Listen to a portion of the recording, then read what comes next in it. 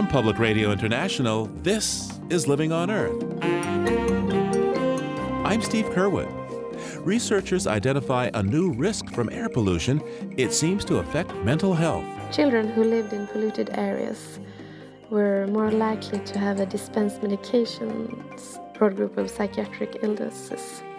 The risk of dispensing at least one of these medications increased with 9%, comparable to, for example, cardiovascular disease. Also, some researchers say that exposure to glyphosate, the most heavily applied herbicide, is also associated with damaging health effects. Glyphosate exposure was correlated with non-Hodgkin's lymphoma, which is a rare form of cancer, and there was sufficient evidence that glyphosate could induce DNA damage. Pollution, weed killers, and more this week on Living on Earth. Stick around.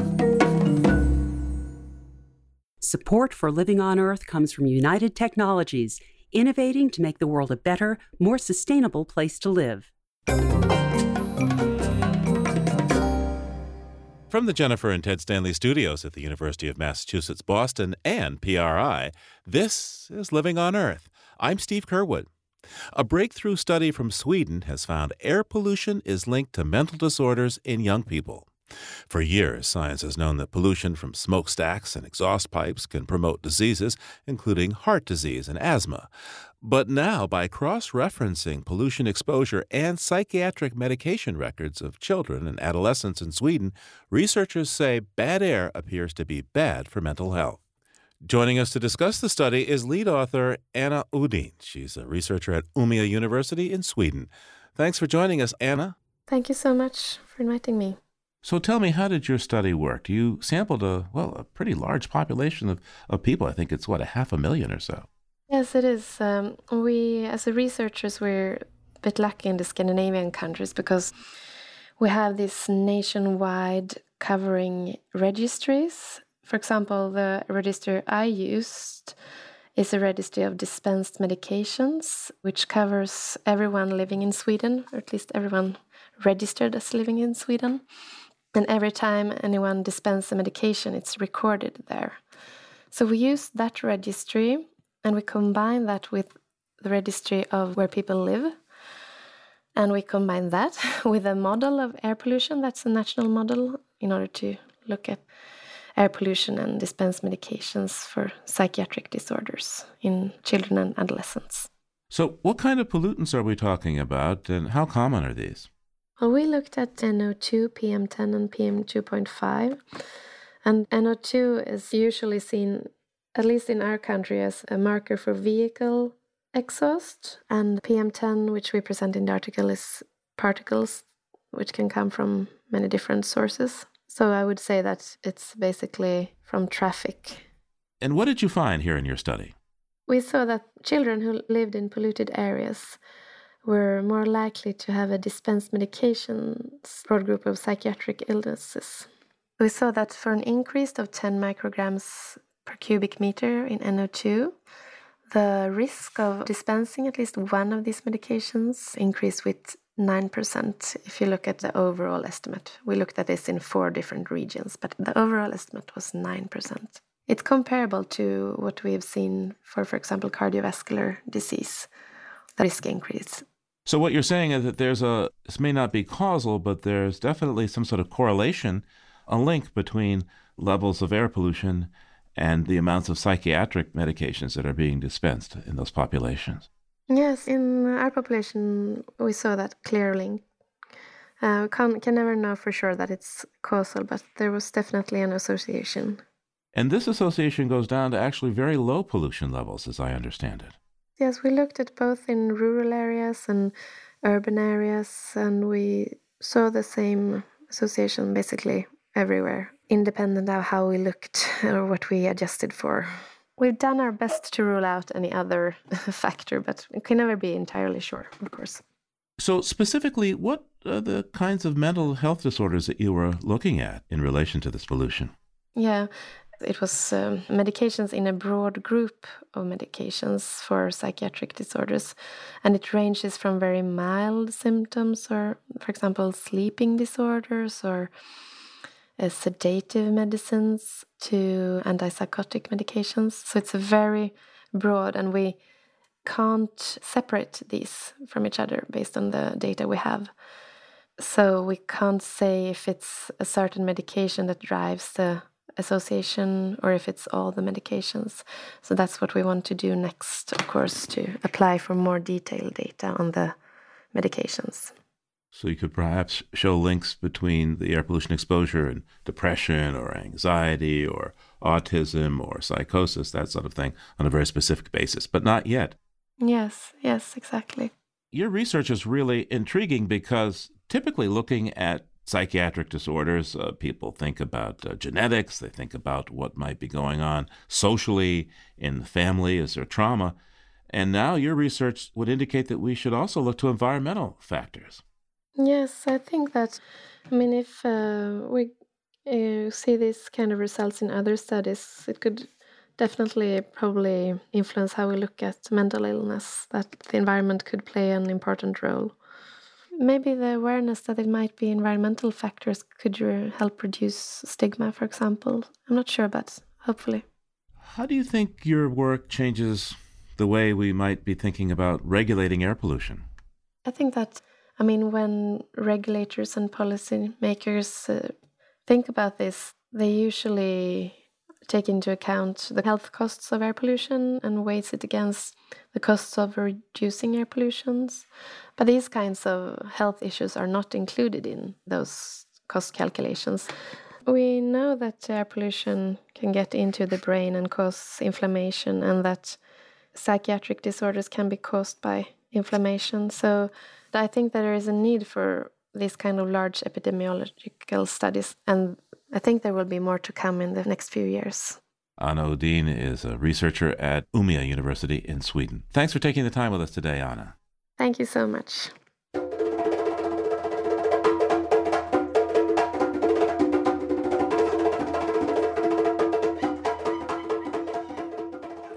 It's been 4 decades since Congress approved the original Toxic Substances Control Act.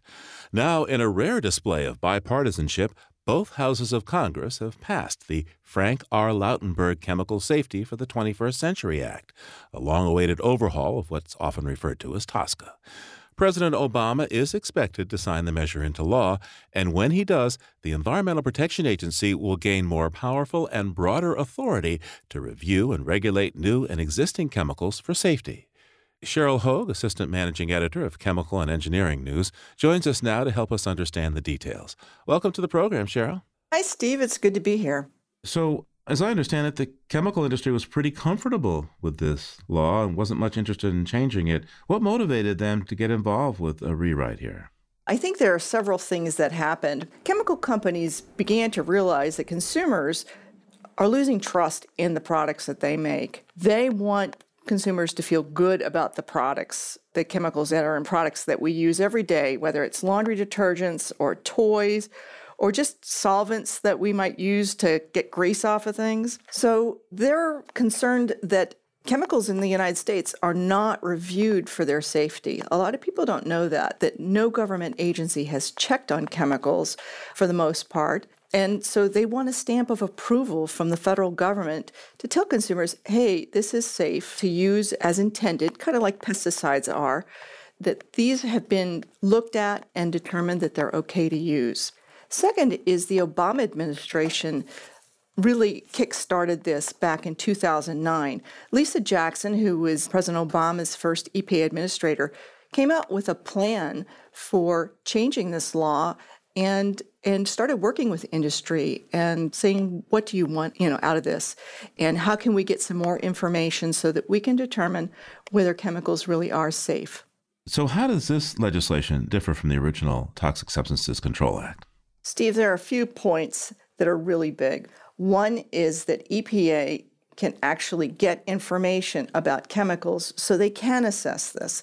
This has been very difficult for the agency to do simply because the old law made it very cumbersome for EPA to get that information. The second big change that this law makes is it actually gives EPA very clear authority that if a chemical poses a risk to human health or the environment, EPA can actually regulate it. It can ban it, it can restrict it, it can require labeling. That's something that was in the old law, but in practical terms, EPA couldn't use that authority. So now the new law says that the EPA must look at all chemicals, but I'm trying to do the math here, Cheryl. There's 50, 60, 70,000 chemicals now in use. I mean, how long is it going to take to do this? That's a really good question. I've heard estimates of up to 35 years.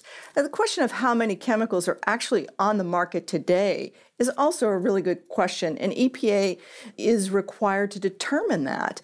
I've heard of estimates as low as 8,000. So hopefully with this new authority, EPA will be able to ask chemical companies, hey, are you still selling this stuff? And they'll get that information and we'll have a better number. There are thousands of chemicals out there, but in particular, what group of chemicals are of great interest that will now come under the scrutiny of the EPA that was more or less exempt before? Well, asbestos comes to mind. Now, here's a known human carcinogen. EPA actually tried to ban this in 1989, but the regulation was challenged in court, and the court overturned this regulation. That's because the old law said that EPA had to pick the least burdensome option for regulating. A company can always come up with some other option that EPA hasn't chosen that it can argue is less burdensome. So EPA's ban on asbestos, a known human carcinogen, got overturned in 1991, and I think that chemical is ripe for EPA action. I also think that there are a group of solvents that EPA has been working on under the Obama administration that may pose risks to people, and EPA was going to try to regulate them under the old law, and I think they're going to try to regulate them under the new law and be much more successful. So who are the winners in this new legislation? I think there are a group of winners. I hope the American public is the number one winner. I hope that this means that the federal government will have a better chance at looking at chemicals and determining which are okay for us to use, so we have a little bit better idea about that. The fact that EPA will actually be able to take some of these chemicals off the market if they pose a risk to human health or the environment is huge.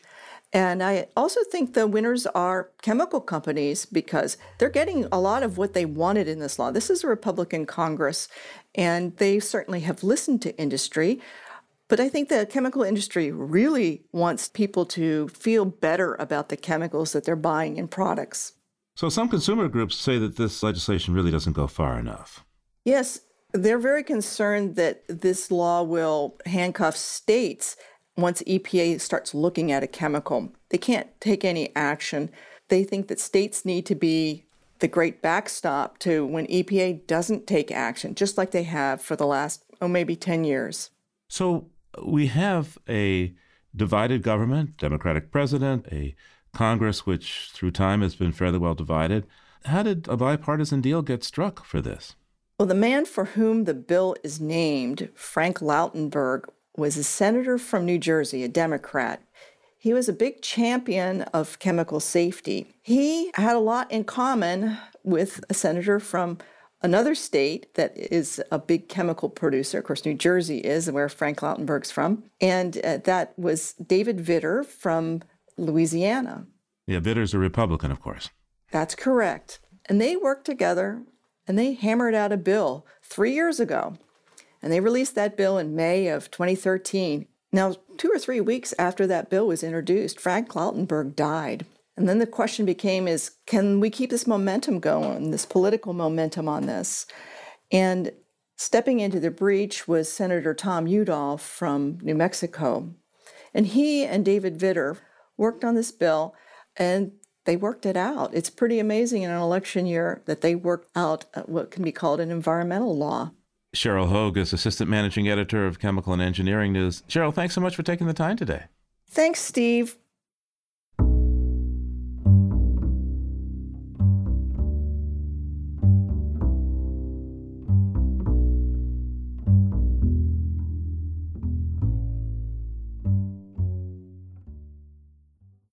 If you like what you hear on Living on Earth, please join us with a gift of $5 or more. Just go to loe.org and click on Donate at the top of the page. And thank you.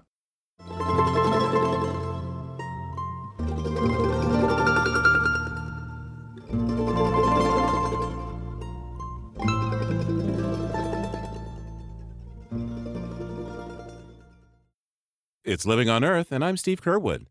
Big agricultural chemical makers are getting bigger, with a new wave of mergers unfolding that could take the number of major companies that control most of the market from 6 to just 4.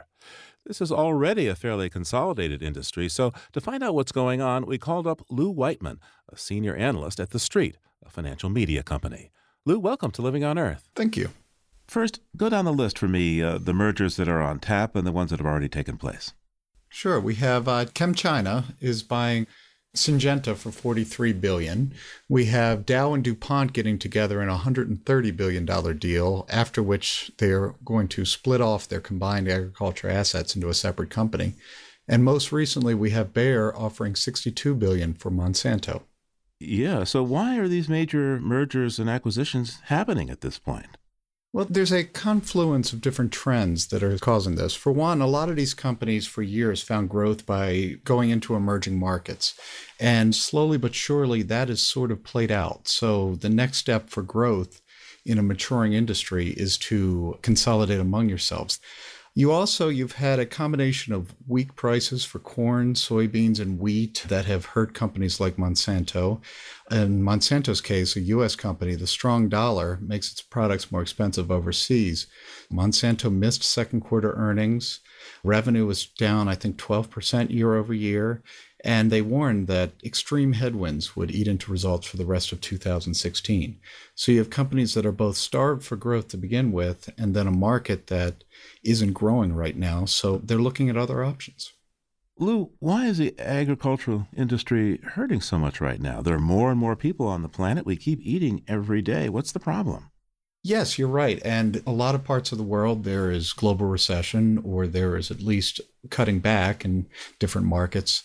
And it's just we've had weird growing seasons. This is El Nino. We're just at a moment where agriculture is not growing, but in a longer term trend, certainly this is a growth market. Now, recently there was a group of non-governmental organizations here in the United States that sent a letter to the U.S. Department of Justice urging that the Attorney General challenge this proposed merger of Dow Chemical and DuPont on antitrust grounds. How valid are those concerns?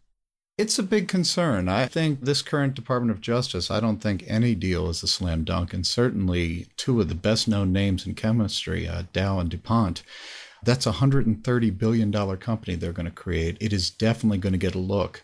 I don't think agriculture is going to drive the antitrust discussion on that. But yes, there's a lot of risk this deal doesn't get done. And what concerns in terms of antitrust or other regulatory concerns are there about the Monsanto-Bayer possible deal? This would be a huge one for the farm industry.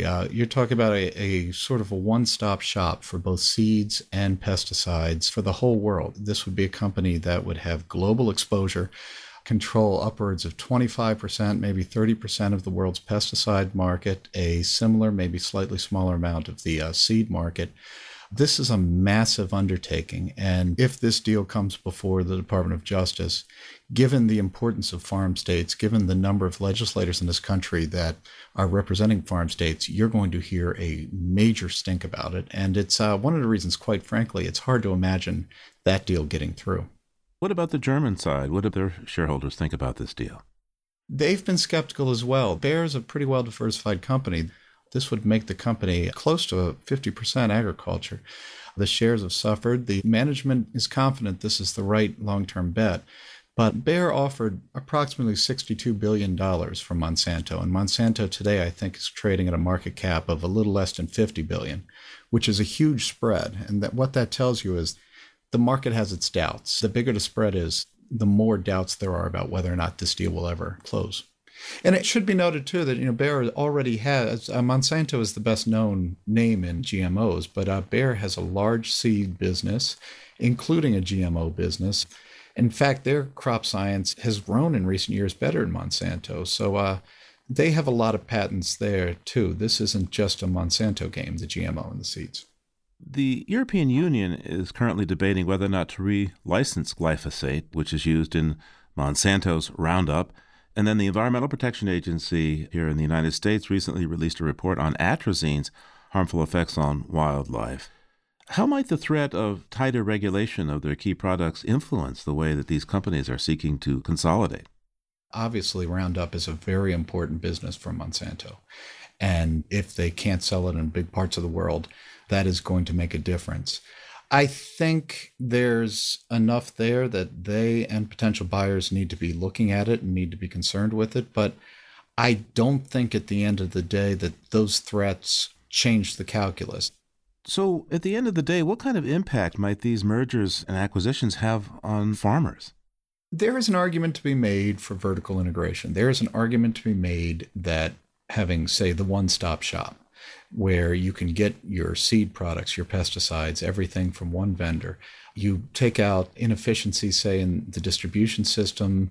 You have more resources for better research and development. You have better pricing power, but you also have more room, say, to price competitively or lower prices as need be.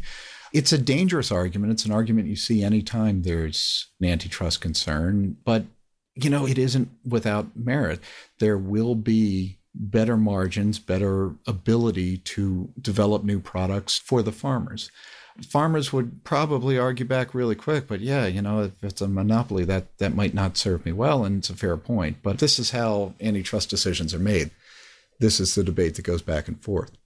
Lou Whiteman is a senior analyst with The Street, a digital financial media company. Lou, thanks so much for taking the time with us today. Thanks for talking. A merger between Monsanto and Bayer is still up in the air, and so is the future of a key Monsanto product, its blockbuster weed killer, Roundup. Monsanto has built its business selling genetically modified seeds for corn and soybeans linked to the herbicide, with more than 2.5 billion pounds of glyphosate, the core ingredient of Roundup, applied over the last 2 decades to U.S. farmland. But ever since the World Health Organization declared glyphosate a probable carcinogen in 2015, European regulatory agencies have been rethinking its future. And in May, 48 members of the European Parliament even took a test to see if glyphosate was detectable in their urine. Well, for all 48, it was. Living on Earth's Jenny Doring has our story. The most commonly used pesticide in the world faces an existential threat. If a key European Union panel doesn't renew glyphosate's license before it expires June 30th, the clock will start ticking on a 6-month phase-out of some products sold in Europe. Citizens there are concerned with glyphosate's possible health effects, which include cancer now that the World Health Organization lists it as a probable carcinogen. The protests in the streets have an intensity that surprises Nathan Donnelly of the Center for Biological Diversity. European regulators thought that this was going to be a walk in the park to reapprove glyphosate, but the public is starting to speak with one voice on this. The anger and the uproar that's happening in Europe right now, that decision will potentially affect people's health. Advocacy groups in the U.S. as well are closely watching the European battle over glyphosate, and Donnelly says the U.S. Environmental Protection Agency is also taking note. So I think EPA right now is waiting to see, quite frankly, how this all plays out in Europe, because the last thing they want is people protesting in the streets over here. But Tom Driscoll, the Director of Conservation Policy and Education for the U.S.-based National Farmers Union, says that a possible ban in Europe won't necessarily affect policy in the United States. We have very different approaches, and what they do over there will not have a consequential bearing on our ability to use glyphosate in the U.S. However, it would possibly affect prices on inputs because of the loss of the European market. It might cause glyphosate to become more expensive in the U.S. Glyphosate is valuable for commodity farmers because 20 years ago, scientists at Monsanto figured out how to genetically immunize corn and soybeans against the herbicide. With Roundup Ready seeds, farmers could spray fields and kill weeds without damaging their crops. But much is still unknown about glyphosate's possible health impacts, says Nathan Donnelly. Last year, the IARC, which is the cancer research arm of the World Health Organization, found that glyphosate is a probable human carcinogen. They looked at epidemiological data. In at least one of the studies, glyphosate exposure was correlated with non-Hodgkin's lymphoma, which is a rare form of cancer. They also looked at other lines of evidence. So DNA damage is one pathway that can lead to cancer. And they came to the conclusion that there was sufficient evidence that glyphosate could induce DNA damage. But in November 2015, the European Food Safety Authority found that glyphosate was unlikely to cause cancer in humans. And in the US, the EPA is taking heat for a report that also said glyphosate was unlikely to cause cancer. That report was posted online in late April, but disappeared 3 days later. EPA says that although the report was labeled final on every page, it was prematurely released. Donley blames politics for these conflicting decisions. The European Union and the EPA, unfortunately, have political considerations that they have to contend with. And ultimately, this is weakening regulatory oversight. Monsanto says that politics aren't in play, and that the assessment, quote, has been one of the most thorough evaluations of an agricultural product ever conducted. But Tom Driscoll of the National Farmers Union thinks that regulatory agencies like EPA aren't evaluating pesticides for safety as effectively as they could. EPA needs more resources in order to be able to process more of these applications. As it stands, the registration process is rather tedious and expensive, so the crop protectant companies are under tremendous pressure to maximize profits on the products that do make it through registration, and that kind of crowds other options out of the market. To complicate matters, the studies only focus on glyphosate. But herbicides like Roundup include additional ingredients to help the glyphosate get into plant tissues. Even less is known about what effects these extra ingredients and other pesticides on the market might have on human and environmental health. Nathan Donley again. I think all of this focus on glyphosate is really important, and it's helping push the ball forward. But glyphosate is not the exception, it's the rule. There are many pesticides that are known carcinogens, and most pesticides are associated with some sort of adverse health effects. Health effects not limited to cancer. Some researchers also suspect glyphosate is an endocrine disruptor that can hijack the body's hormonal system. The European Union has just days to decide whether or not to relicense glyphosate, but it could take years to determine the safety of this and other pesticides in common use. For Living on Earth, I'm Jenny Doring.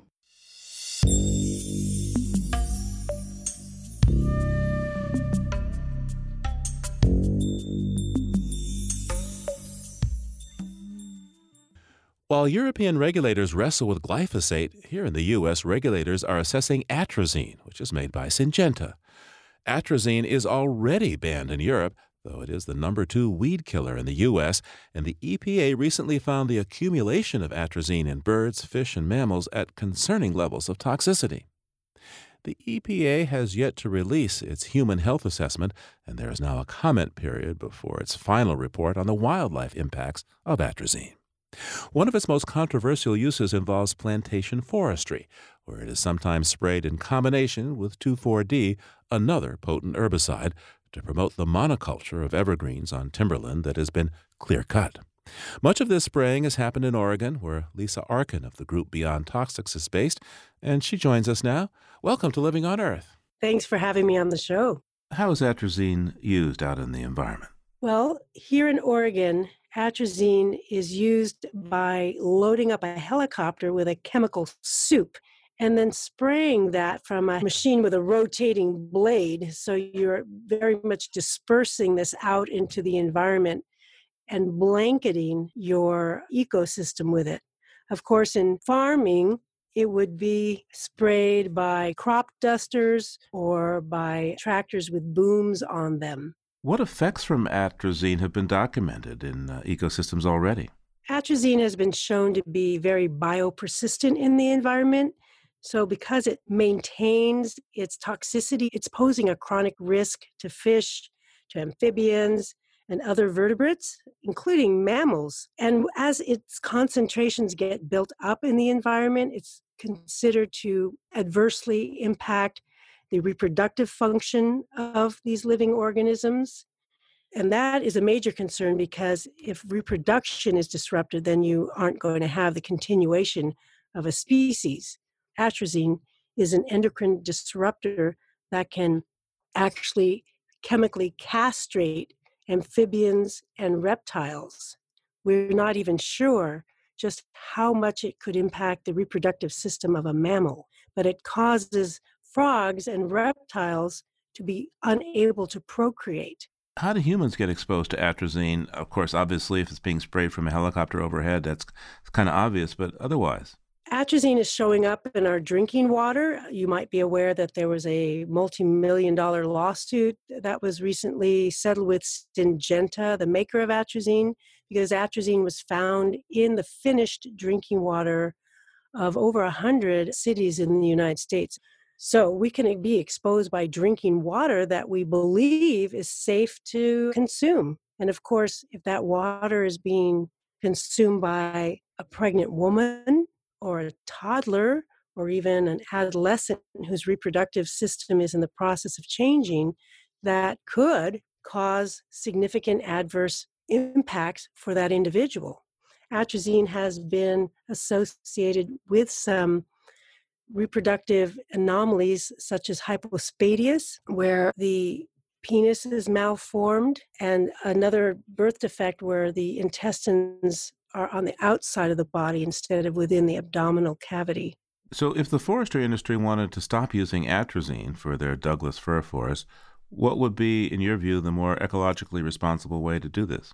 If we had selective harvesting, if we had biodiverse forests rather than a monocrop, if we made sure that we were protecting drinking water, aquatic habitats for fish, and wildlife habitat, if those were our priorities, in addition to supporting a healthy forest economy, we could accomplish all of that without the use of atrazine. So let's say that the EPA decides, you know what, atrazine really isn't particularly safe in the way that it's being used right now. It should either be banned or severely restricted. What will be the long-term effects of that?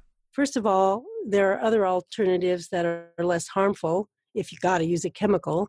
And second of all, there are non-chemical alternatives. And I believe that's where we really have to focus.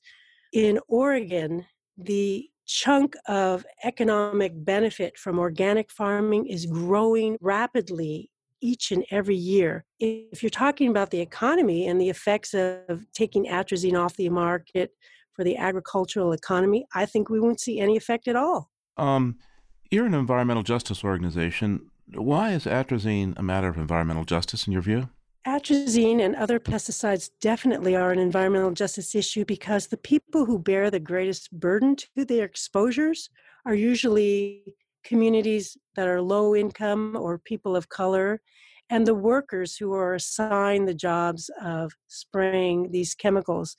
We find here in Oregon that often it is minority workers, so we're talking Latino or Asian workers that are asked to spray these are told to spray these chemicals and are not even required to have a license.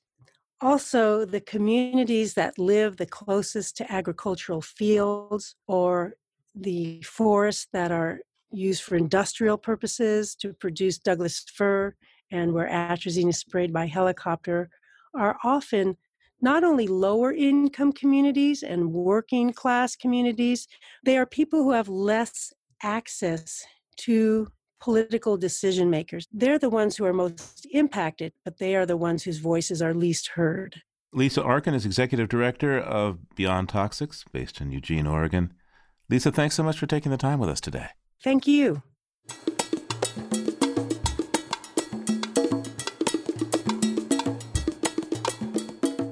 Coming up, the delights of bird watching from the comfort of one's own computer. Nest cams are just ahead on Living on Earth. Stay tuned. Support for Living on Earth comes from the Gordon and Betty Moore Foundation and from a friend of Sailors for the Sea, working with boaters to restore ocean health. It's Living on Earth. I'm Steve Kerwood. Let's see what's up beyond the headlines now. Peter Dykstra of Environmental Health News, that's ehn.org and dailyclimate.org, has been examining that world, and he joins us from Conyers, Georgia. Hey, it must be getting nice and toasty down there now, Peter, huh? It's pretty warm here, Steve. But you know what? I had a little fun this week looking into the many, many twists and turns in the environmental portfolio of one Donald Trump. Perhaps you've heard of him? I have, but, hey, Peter, this is only an hour-long show. I don't know if we have enough time. Gotcha. Well, let me just give you a few highlights then. You know how Mr. Trump has said that climate change is a hoax or pseudoscience or a scam? Oh, yeah. Well, reporters Ben Adler and Rebecca Lieber took a look at a 2009 full-page New York Times ad calling for strong action on climate change during the upcoming Copenhagen Climate Summit. And you'll never guess who's among the business leaders that signed it. Not the Donald. Well, yeah, not just the Donald, but pretty much the Donald's whole family. His daughter, Ivanka Trump, sons Eric, and of course, the Donald Jr. And who were the other business leaders? The business leaders are positively the most un-Trump-like collection of entrepreneurs and big thinkers you could ever imagine, like Ben and Jerry, philanthropist Jeffrey Skoll, Martha Stewart, Deepak Chopra, and the founders of Patagonia, Chipotle, Seventh Generation, Aveda, and the creators of Barney the Dinosaur and the Blue Man Group, all in there with Mr. Trump. So I guess Mr. Trump was for climate action before he was against it. Yeah, but only for a couple of months. 2 months later, during the Northeast's historically snowy winter of 2010, he called on the Nobel Prize Committee to strip Al Gore of his Nobel because it was snowing where Trump lived. Okay. Hey, what else have you brought us? I brought you super bacteria, Steve. The news agency Reuters says it's reviewed 2 unpublished studies that found bacterial enzymes that produce antibiotic resistance. Some have called them the nightmare bacteria in the waters where Rio de Janeiro plans to stage Olympic swimming, rowing, canoeing, and sailing events in August. Not exactly welcome news for a beleaguered nation dealing with the Zika virus, a failing economy, and a political scandal that has President Dilma Rousseff in a sort of a head of state timeout waiting her impeachment trial. Bad times indeed for Brazil. But tell me more about the superbacteria. Well, these studies were done in 2013 and 2014, but public health experts say there haven't been any significant improvements in Rio's water pollution problems since then, so conditions are probably about the same. Those enzymes help build resistance to standard antibiotics. Superbacteria are usually only found in hospital situations, not at places like the Copacabana and Ipanema and the Olympic sailing venue at Guanabara Bay. The range of risks from superbacteria include infections in the lungs, bloodstream, gastrointestinal tract, and urinary systems, as well as meningitis and possibly some illnesses that are fatal. And some scientists have already recommended that the Olympics be moved or postponed due to the Zika threat alone. Well, they have, but the World Health Organization says that would be overkill. But the WHO also doesn't require testing for superbacteria to make sure recreational waters, like those that are going to be used in the Olympics, are safe. So stay tuned. Okay, Peter, hey, what do you have for us this week from the History Vault? On June 20th, 1979, President Jimmy Carter had the only press conference ever held on the White House roof. He dedicated an array of 32 passive solar panels designed to help produce hot water for the White House. A generation from now, this solar heater can either be a curiosity, a museum piece, an example of a road not taken, or it can be just a small part of one of the greatest and most exciting adventures ever undertaken by the American people. But Peter, as I recall, those solar panels vanished from the White House shortly after Jimmy Carter himself left the White House. That's absolutely right. They were taken down during the Reagan administration and promptly forgotten until a young sleuth using the Freedom of Information Act found them in 1991. They were tossed into a heap in a government warehouse, not unlike the last scene in Raiders of the Lost Ark. And what did this young sleuth do? Oh, I'm not going to brag or anything, but the youthful sleuth was me. I was technically still young in 1991, and nobody's called me that for quite a while. And full disclosure, the solar panels were pretty primitive, basically little bathtubs to heat up hot water. They were eventually shipped to Unity College of Maine using a federal law that allows nonprofits to claim unused federal property. Thanks, Peter. And Peter Dykstra is with Environmental Health News, ehn.org and dailyclimate.org. We'll talk to you soon. Thanks a lot, Steve. Talk to you soon. And you can find more on these stories at our website, loe.org.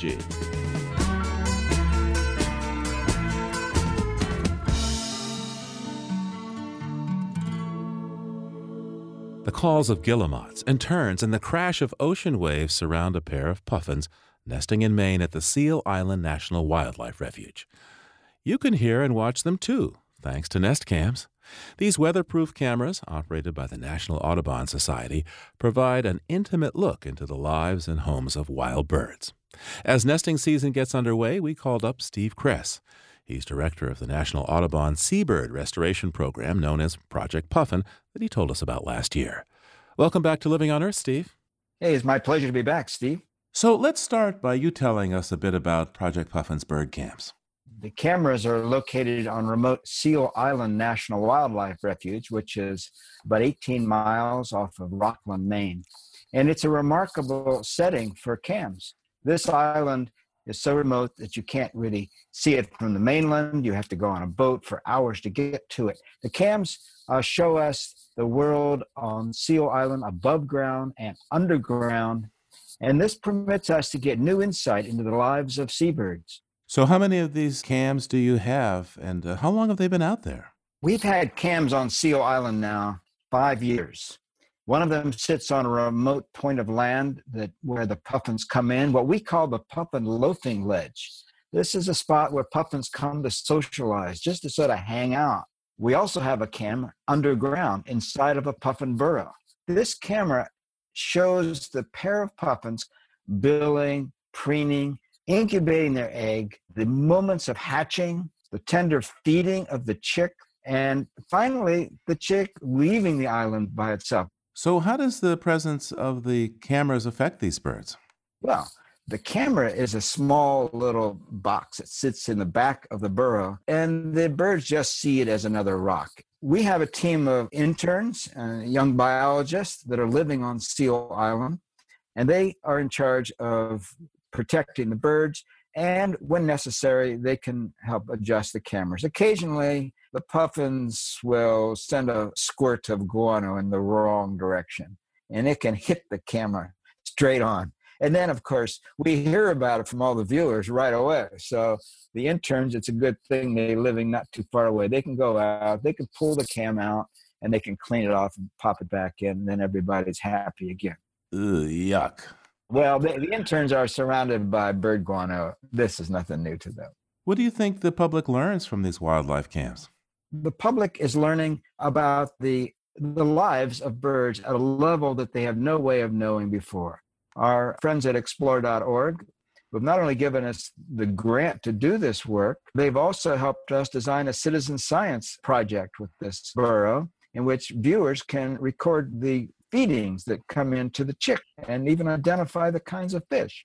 And here's another important part about this, Steve, because they're telling us about the forage fish in the area around the nesting islands. And the forage fish are changing because of climate, and they're changing because of the impacts of fisheries. And this pair of puffins is telling us all of that. So how many people are watching these birds, do you think? Oh, last year, there were over 3 million viewer pages opened, and they were viewed all over the world.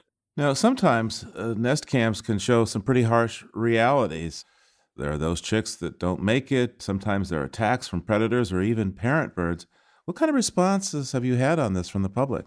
Well, I think that the cameras give new insight that people have never noticed before, and that insight is sometimes surprising, sometimes shocking.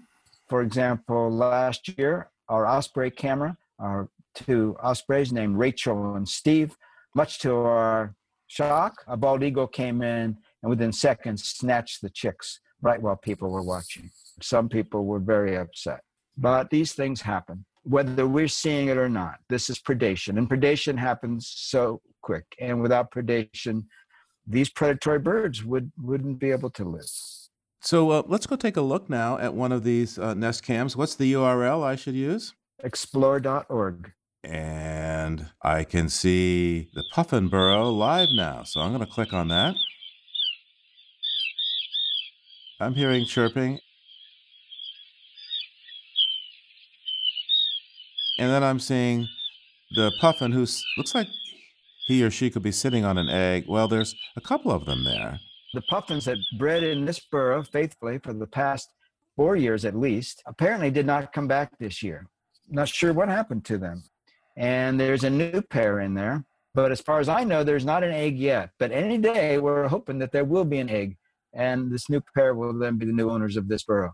How do I tell which one is the girl and which one's the boy? The one with the bigger beak might be the boy. Male and female look very similar. The pair that had been in there for the last several years were named Phoebe and Finn. The names of these birds usually come from the viewers.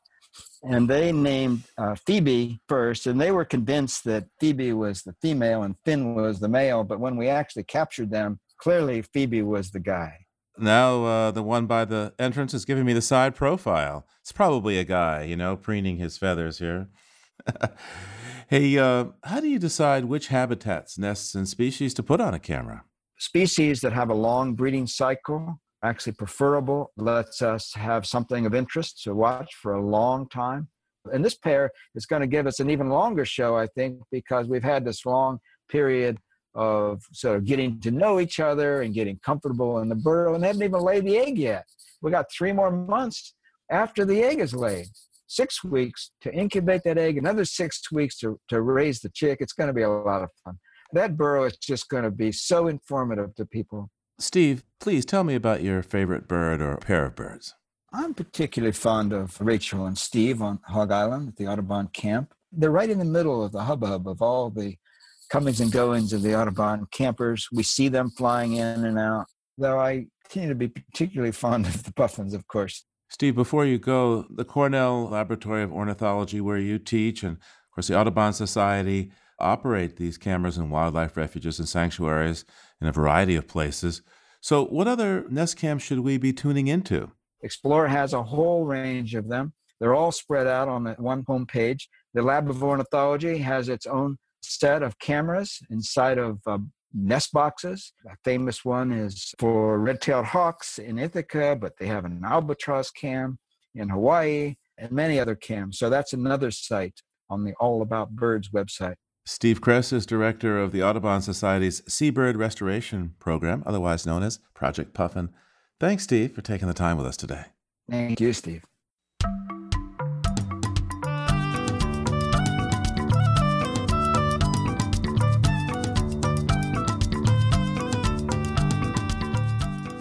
We're taking flight to the high cliffs of the Pacific Coast now, where it's nesting season for many seabirds.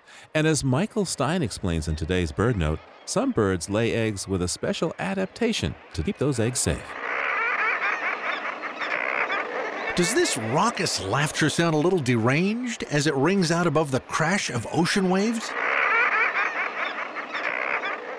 The voices belong to birds, to a nesting colony of common murres, standing on narrow ledges high on the steep face of a sea cliff.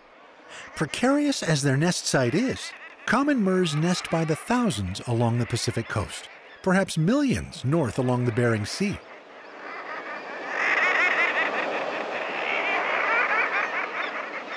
The chocolate-brown murres stand nearly 1.5 feet tall, on legs set far back on their bodies.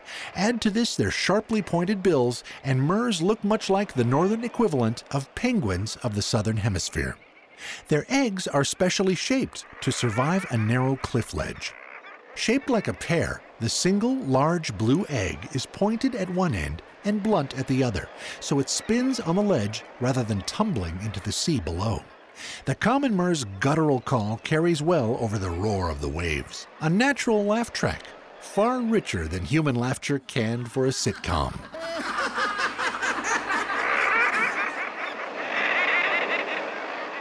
I'm Michael Stein. The pictures glide on over to our website, loe.org.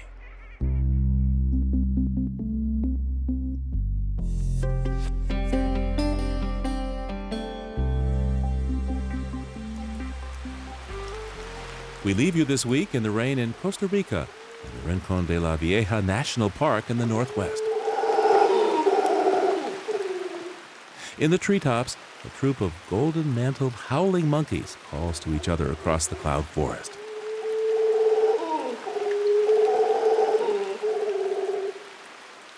They're fairly large monkeys, 2 to 3 feet long, and mostly black, except for a distinctive golden fringe down their sides. Their diet consists of leaves, and they spend most of their time eating and sleeping. Andrew Roth recorded these noisy primates for the CD Natural Sounds of Costa Rica.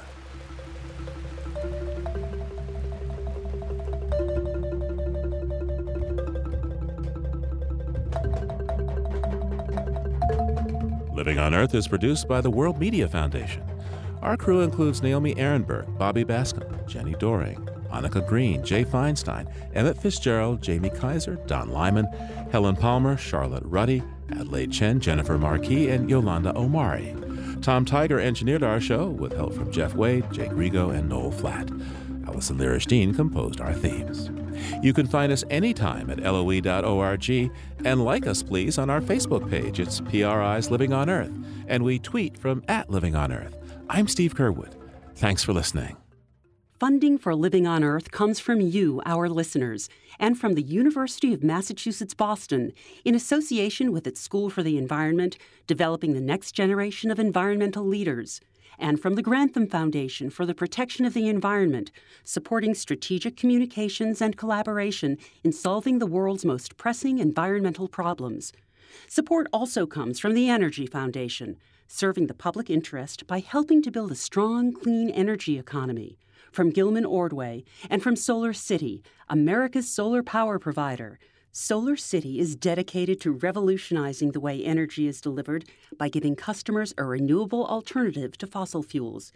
Information at 888-997-1703. That's 888-997-1703. PRI, Public Radio International.